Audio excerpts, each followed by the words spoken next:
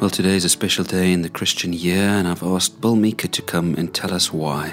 Thanks for being here, Bill. Well, good morning, everyone. Today is Ash Wednesday, the day when traditionally we mark the beginning of the 40 days leading up to Easter.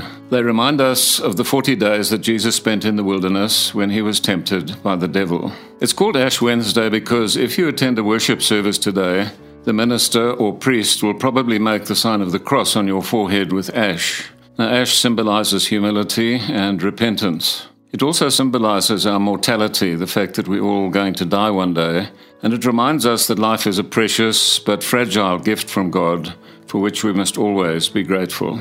Now, Lent gets its name from the Dutch or German Lento, which simply means spring, because the season of Lent in the Northern Hemisphere is always celebrated in the spring. And the 40 days of Lent begin now and finish on Good Friday. They do not include Sundays. Sunday is a free day when you don't have to do whatever it is you are observing during Lent, like fasting. And the three things that we do during Lent traditionally are repentance, fasting, and giving to the poor.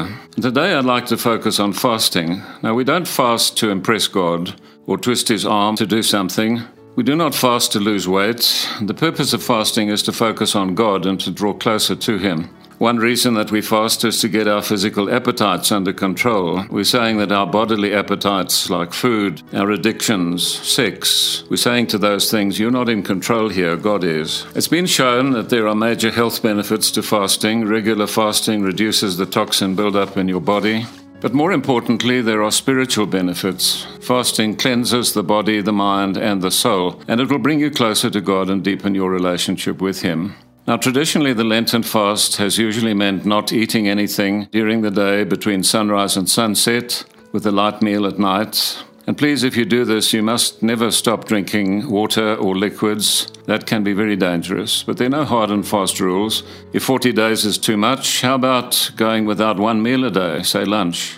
Or fasting every Friday during Lent. If you can't manage that, then maybe at least a partial fast. Give up something like sweets or sugar for a time, tea and coffee, watching TV, social media.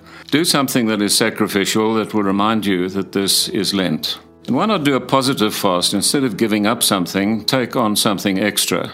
Do something extra that you don't normally do. Read some Christian books. Spend extra time in prayer. Visit a lonely person each week. Reach out to a needy person. So can I urge you to take Lent seriously this year?